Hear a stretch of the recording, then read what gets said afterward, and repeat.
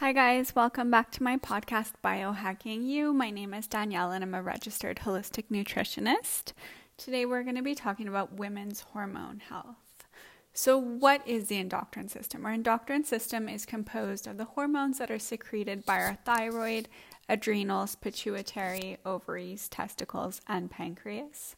These hormones work together synergistically to control things like metabolism, sleep, growth, and hunger.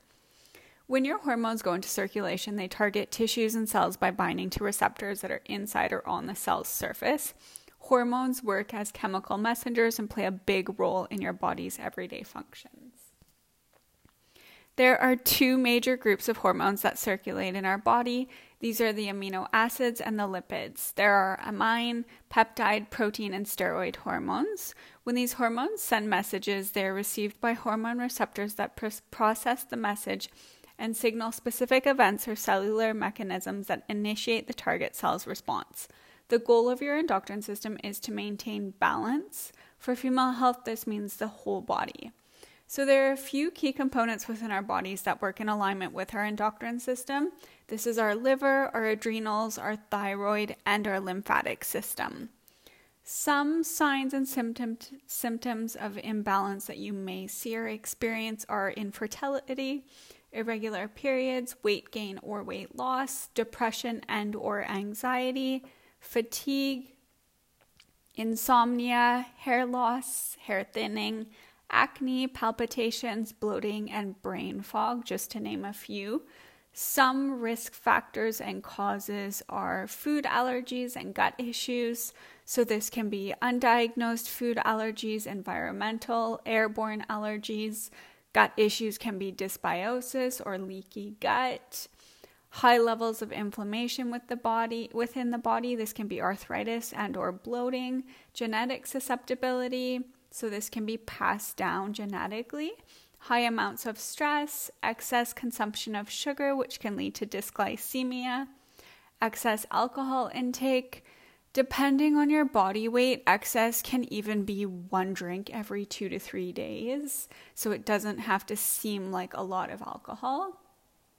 And smoking, of course. So some of the ways that you can balance your hormones naturally are getting plenty of good quality sleep. So uninterrupted sleep, 7 to 9 hours each night. If you aim for consistency with a sleep schedule 7 days a week, you'll have a lot easier of a time falling asleep and waking up at the same time. Lowering your sugar intake. I've said this every single episode, but reading ingredients when you're grocery shopping is really important, and staying away from all of those refined sugars. Consume plenty of healthy fats, so olive oil, walnut oil, avocados, nuts, nut butter, and coconut oil. Work to improve your gut health, so try taking probiotics and incorporating a lot of fiber into your meals. Add prebiotic foods to your diet. Engage in regular exercise, even 10 minutes a day. Try yoga, Pilates, a HIIT class, going for a walk. Stress management, so try meditation, talking to a girlfriend, exercise, a bath, massage, whatever you find just reduces your stress level. Reduce, and if not possible, eliminate alcohol altogether. Liver health, incorporate bitter foods to activate your liver. Try dandelion greens, artichokes, and endives. Eat a wide variety of fruits and vegetables. This really means eat the full rainbow. Go outside your comfort zone, try shopping at different grocery stores and buy fruits and vegetables that you've never tried before. Avoid all GMO foods. This is a lot of grains, corn, beets, even some carrots now, some turnips. Drink clean, filtered water. Eat organic meat wherever possible. The hormones in meat really interfere with our hormones within our body.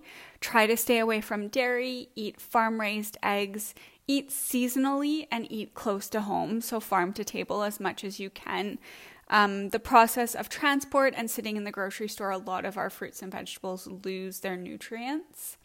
Some supplements and essential oils you can use for support are B vitamins. These are cofactors of estrogen metabolism, and stress can quickly use our B vitamins up. go for a B complex, I would recommend the AOR formula. Zinc, this can be depleted when the body is estrogen heavy. This also means that if you struggle with candida, that zinc can be low. Some of the signs that you're low in zinc are white marks on your nail.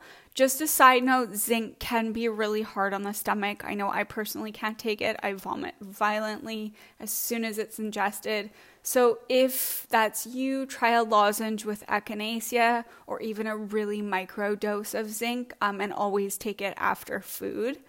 Magnesium, this is essential for adrenal health. Essential fatty acids, these support the hormone production and endocrine system. They also decrease inflammation. And then protein, this is necessary for every aspect of normal body functions. Some essential oils that you can take are clary sage, geranium, lavender, rosemary, rose oil. And then just to go a little bit of a different direction with this, some of the emotions that are associated with female hormone imbalance are no longer caring for oneself, a lack of self-love, defeat, overwhelm, lack of trust. There's a lot of different ways that you can work with a therapist to kind of work through some of those emotions. Thanks so much for listening, and I hope you got some helpful tips.